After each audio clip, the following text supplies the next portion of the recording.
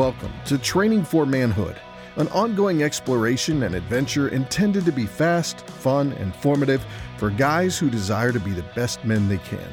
Young or old, there are always areas for improvement, growth, and maturity. We hope you'll pay attention and put into practice the useful advice you hear on this podcast. But remember, the goal isn't just to listen, but to do what you learn. Welcome to Training for Manhood. All right, well, welcome back to Training for Manhood. This is Dan Panetti, and I've got a guest today. We're gonna cover hopefully a couple different podcasts and talk about a few different things. But if we had to break down the podcast, the next couple of podcasts that I'm going to do with Mike, we're going to talk about things that deal with, because one of the things that I mentioned to Mike is I want to make sure that we understand that men are men of action, right? That manliness, right, manhood, the concept, we've talked about this over and over again, right, isn't a particular age or a particular stage, right? It's a thing that you do. It's actions that you take. You develop these particular principles. You put them into action. It's not a theory, right? Manhood's not a theory. You don't just sit and read about it and things like that. You don't watch a movie about it. You actually have to do it. And so we wanted to talk about just the whole idea of men are men of action.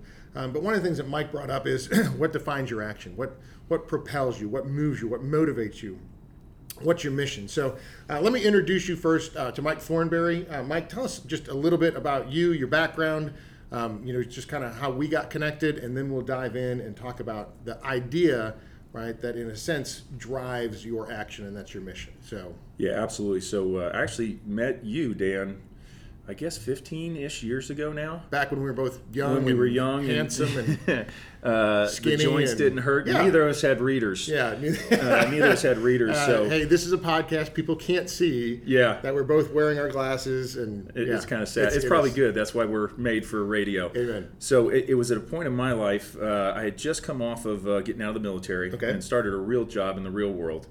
And it was actually a lower point because I had graduated West Point and went right to training with the national team to play team handball, and spent the first 6 years of my military career training for the Olympics in the 96 games, just nothing but achievement after achievement after achievement. Now, I know we're going to have to take little breaks along the way, right? Because I know people are listening, and a couple things have already happened, okay? One, you said the word handball.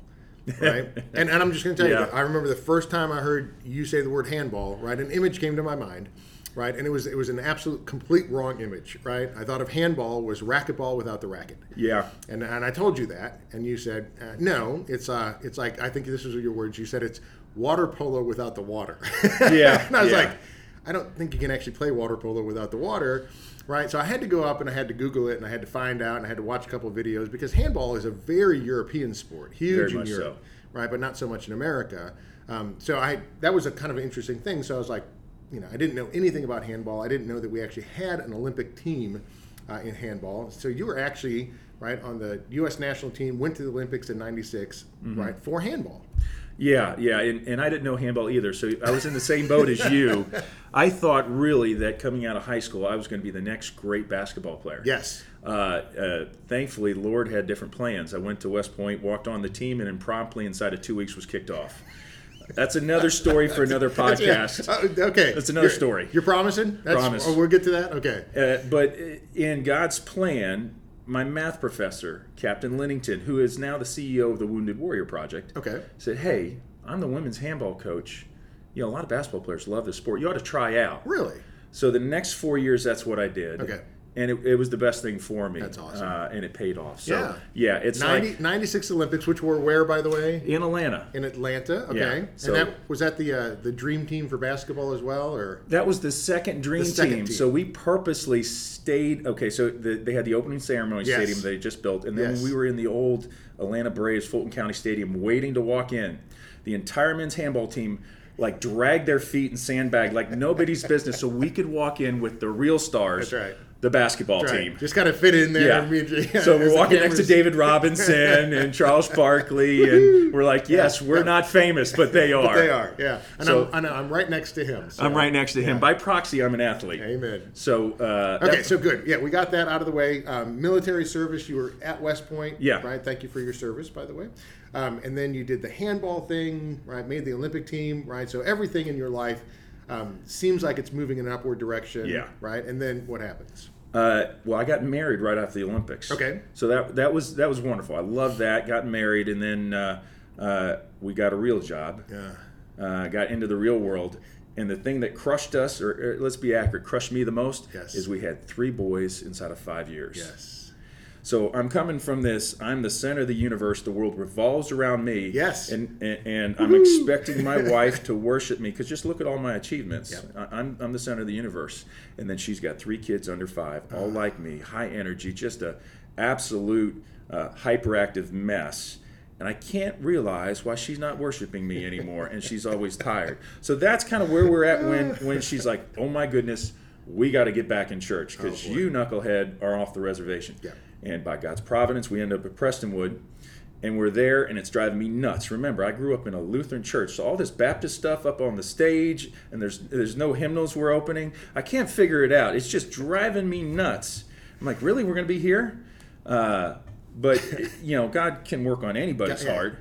God's got a sense of humor, too. He's got a great sense of humor. You think he has a plan? Just hang on. He's got a sense of humor, and she's like, we need a small group. I love it. So we look at the list, and she's like, well, let's pick this one, Panetti Lunsford. There you go. The only one without a name. Still don't have a name for our class. So. And we walk in, and it's like, okay, here's Dan. Yes. And he knows exactly what I'm like. I can see everything that he's already done the way I want to do. I need to stay there, and there's a reason God put me here. Yeah. And it was like, okay, I found a brother, and it's that C.S. Lewis quote where you say, hey, I didn't know that you went through the same thing. Yeah. And now I've got a friend. Yeah. I wasn't alone. And it was that you pouring into me for 7-8 years. Yeah. And just actually, reading the actual Bible. Yep. Not carrying the Bible. That's right. Open it up. And it was 35 where I finally read the front to the back.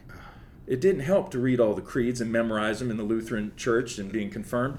That gave me knowledge, but I had no application in wisdom because I'd never applied it. So that rough part in our marriage where it was, I don't understand why you're not worshiping me. I'm supposed to be the center of your universe. And then sitting in your class under your teaching for that amount of time, that's when God started to, okay, let's chip all this rough stuff off of you and humble you and get you to the right place. So that's where it got me to here. And then it's been a continual process, kind of following exactly what you had laid out on. Okay, you want to be a man? This is how you go do it. Yeah. And that was the process. And we're talking a little bit about action and the mission. And I look at the 2 sides of that coin. What my mission was before that point. Right. When I wasn't being redeemed, I wasn't being sanctified, and after, it's night and day. But I didn't have that, I didn't have growing up. My dad was a great man, still is. But he didn't say, hey, this is what you're going to struggle with. Yeah. This is your challenge. Because his goal at his age growing up was, I need to provide for the family. Right. So that was the first and foremost, hard work. Right. But there wasn't any emphasis on why are you working hard. Yeah. It was just for a paycheck to make sure we could eat. Yeah. But there's a bigger why than just that. And I had to get to the point of almost screwing everything up before I said, okay, Lord, your way versus mine. I got a great story. So this is story time anyways. We might as well. So we're in that point, the 3 boys. It's just crushing me. Right. And I can't understand why my wife don't listen to me no more. And even better, my firstborn, my oldest, is really like me. Super prideful, super hyperactive. Like we said, God's got a sense of humor. He's got a great sense of humor. It stings, though. Sometimes I teach you by showing you. Yeah, you. I show you. And you're like, so what? He is just oppositional, defiant. Everything is a battle. It's a fight, but I love the hell out of him. Right. I mean, I just love this boy. Yeah. And I'm taking a shower because it's the only place I'm not interrupted. And I'm like venting to God saying, Lord, he just won't listen. I know what's best for him. And he just won't listen. And God's like, I've been telling you for 35 years. Michael. I love you. And you just won't listen. Yeah. And that was the turning point of, okay. Yeah. All right, here's the keys to the car. My bad. Yeah. I shouldn't have never been driving anyways. Yeah. But that one, I hate taking showers now. Yeah. Because who knows what's going to be next. God's like, yeah, hey, you coming back in here? You coming in here? All quiet. I need to talk to you. There's no interruption. But, I mean, I have said so many things in my life to my kids, right? I mean, said to my kids that as I've said those words, it's like God just, right, in my head is like, haven't I said that to you before? Like, why won't you do what you expect your kids to do? And I'm like, oh, that hurts. Actually, you know, there's a great book, Paul David Tripp, book called Parenting. Yes. And I mean, I say it's a great book. It's an awful book when you read it because you're like, oh, it's just so convicting. But it's actually the point, right? That Tripp makes in the book, right, is that God actually positions himself as a parent, right? And when you become a parent, right, you realize that a lot of the things that you're trying to transfer to your kids, because you do know better. Yeah. Right? You get that, little knucklehead, 3, 4, 5-year-old, son or daughter, and you're trying to train them and you're trying to raise them up and you're trying to help them out. And it's like you just say over and over and over again 1,000 times these great life nuggets that you pass on to your kids. And it's funny because God is saying, hey, those are the same things I'm telling you. Yeah. Right? And you're 30 years old and you still don't listen. Why do you expect the 4-year-old to pay attention? Yeah. And you're like, oh, it's so convicting to have kids. So, man, I appreciate you sharing that with us. So, but let's dive back into the idea, right, of having a mission. Yeah. Right? Because before we want to talk about action, before we want to talk about doing something, one of the great things that you mentioned, was, I want to provide for my family, right? Well, what are you providing for your family, right? Because if what you're providing is basically, a house and, a hot meal, the reality is to me, right, that's not what a man does, right? Anybody can do that, right?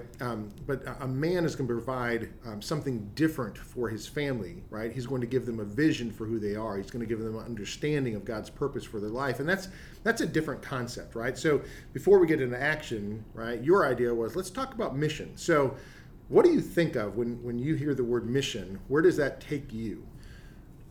So it's the why of what I'm doing. Okay. Why I'm doing what I'm doing is anchored in my mission. And most of the time, unconsciously, as men, we just act. And most of the time, that's driven by what the world wants us to do, achieve, see, be. Right. We act for a reason, but a lot of times we don't really explore and expose what that underlying reason is. And a lot of times, and guys, we see, right, it's a self-centered, right? I want to be famous. I want to be rich. Yeah. I want this, right? So if you expose that reason, your why behind what you do, a lot of times it's a pretty embarrassing why. It is, and it was for me. Most of my actions revealed my mission. So I was worshiping me, and it was all about what I could attain from my glory. So my value was anchored in what I was worshiping, which was myself, which meant my mission was all about me. I was the center of the universe. Versus if my mission is anchored in who I'm worshiping, which is Christ, then my why is radically transformed. And it may change what I'm doing.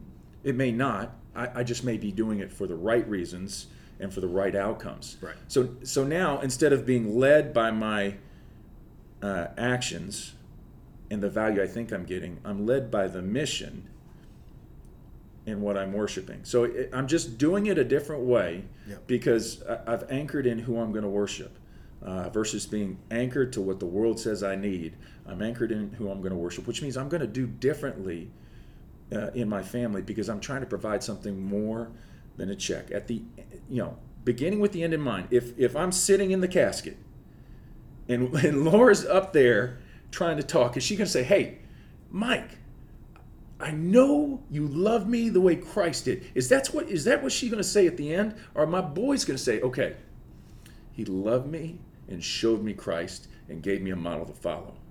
Or they're going to say, man, we had good vacations. And you and I were just talking about this because I've been to a couple funerals that have actually been very painful to sit through, right? As boys have gotten up to talk about their dads. And they really, it's weird, they really haven't had anything to say. So, I mean, I know we're talking to guys who are 14 to 84, right? Yeah. But that younger crowd, to get them to realize, one, that life goes really, really fast. Yeah. And two, the idea of looking at the end in mind, right? What kind of man do you want to be? What kind of legacy do you want to leave, right? Is made up of the decisions that you're making when you're 14 and when you're 20 and when you're 30, right? I mean, I'm not just talking about, hey, do the last part of your life really, well, from 80 to 84 because you're going to pass away. But it's that idea that, there's going to be a group of people that are going to be standing there talking about you, and what are they going to say, right? And when it's very difficult for your boys to talk about you as a father and as a man and to share anything about your character or integrity. Yeah. And all they can talk about is, he taught me how to throw a baseball, and we went on family vacations together. He was a good dad. He provided for us. But what they meant is all he provided for us was physically, but he didn't help me develop into being a man. Yeah. Right? It's a sad place to be, right? And so what you're talking about is looking at the end in mind, right? That begins to expose what truly is your mission. Right? So help us kind of think through that. If you've got a guy listening here and he's like, I don't really know what my mission is. Like, I don't really know what motivates me and drives me. How would somebody find that out? There's a couple tests. One is what you're doing, temporal or eternal. Okay. So is the action going to benefit now, or is it going to have an eternal impact? So that's one test I like to put on it. That's a tough test, actually. You may have started with a really, really hard one. Are the rest going to get easier? No. The second test is the Nathan Hale test. Okay. So Nathan Hale was in the service of our country under George Washington. Yes. Taken captive. Yeah. And they're going to kill him for it. Yeah. Did you just pull out history? Yeah, I did. Okay. We'll get to that in a second. So, yeah, keep going with the Nathan Hale thing. So he goes to be martyred for helping George Washington and the Revolution. Okay. And his last line is the line that is so freaking convicting. My only regret is I have just one life to give. Yeah. So if I look at those two tests of what I'm doing today, is it going to matter eternally? Yeah. And am I willing to sign up and say the only regret I have for taking this action is that I have but one life to give? Okay. So both those tests suck. Because they get really quick to the fact that, unfortunately, most of what I'm doing on a daily basis is selfish. Yeah. So those are the tests. Well, the tests are great, but only if you have accountability. Right. So you got to marry those tests and that self-awareness, which is really hard to do, with people who will call you out. Yeah. And built-in accountability to do it. Yeah. Now, I think that's super important. Right? Because I think one of the things is you want to surround yourself by people who want to hold you to a particular standard. Yeah. Right? So once you lay out that standard, once you say, hey, Mike, this is the kind of man I want to be, right, then your job is to hold me to that particular standard. So when you see me deviate from that, right, your job is to say, hey, Dan, I'm not judging you, right? You're judging yourself. Yeah. You said you want to be this kind of man, right? These actions don't line up with that. Right. I remember, one of my you mentioned our Bible fellowship class, and the guy who directed it for 20 years, Chad. I remember at the very, very beginning, before he was the director of our Sunday school class, we had gotten together as a group of men, went down to a Promise Keepers event, right? And this was down in Houston, so about 6 or 7 of us got in a car, drove down to the event. And then drove back, and then we all met at his apartment, and kind of dispersed in our cars. And as I was about to leave, Chad says to me, he goes, "Hey, can you hang on a minute?" And I was like, "Yeah, sure." And he goes, "Yeah, I just wanted to talk to you about something." And I was like, "Okay." And I was in my early 20s. I think we'd just literally gotten married, right? So we're all kind of young married and just kind of figuring out life and everything. And he said, "Hey, I just want to tell you, you were a real jerk this weekend." And I was like, I wasn't expecting that, but when he said it, like, the truth of it was so obvious to me. Yeah. Does it make sense? Like when somebody calls you out on something and it's not a lie. Yeah. Right? It's like, yep, that's totally true. Now, do I enjoy hearing it? Right? And the answer generally is no. But part of that is, yeah, I do. Right? Like, I like people calling me out on things that I go, that's true, that's right, that's good, because that's the kind of person I want to be, is surrounded by people who say, hey, this isn't the kind of guy you've said that you want to be. Yeah. Right. This doesn't line up with right now. If you want to be a jerk, right, I'm just telling you, hey, you're doing a great job. But if you don't, right, he called me out on it. And I just knew right then, like, hey, we're gonna be good friends because you can call me out on my stuff. Yeah. Right. You can just say, hey, this doesn't line up with what you said. And so, if you're going to have those questions about what's important in your life, and you're going to begin to ask those questions about why am I doing what I'm doing, it is so imperative to have that accountability because the easiest person that we can lie to is ourselves. Absolutely. Right? I mean, just you look at that man in the mirror and you say, okay, you're like, and you lie to yourself, right? Yeah. Over and over again. But if you've got brothers around you that just will not take your junk, right, and just say, hey, this is what I saw and you got to deal with it, that's such an important aspect of dealing with your mission. Not just getting your mission right, but surrounding yourself with men who have that similar mission in life, right, and they can call you out when you don't line up with it. And the accountability for men,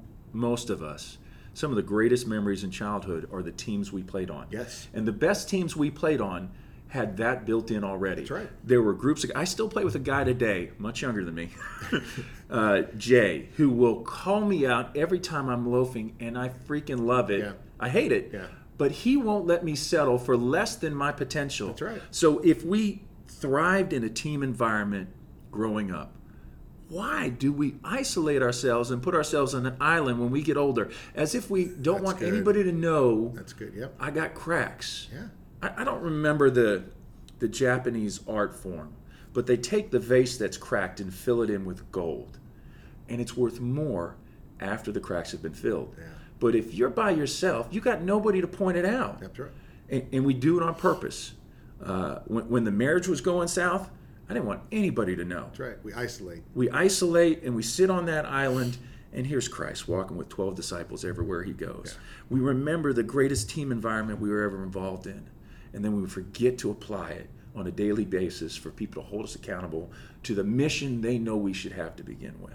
Okay, so here's the deal. We're going to wrap up this episode, and I like giving kind of an action plan, right? Like a step. Take one thing, right?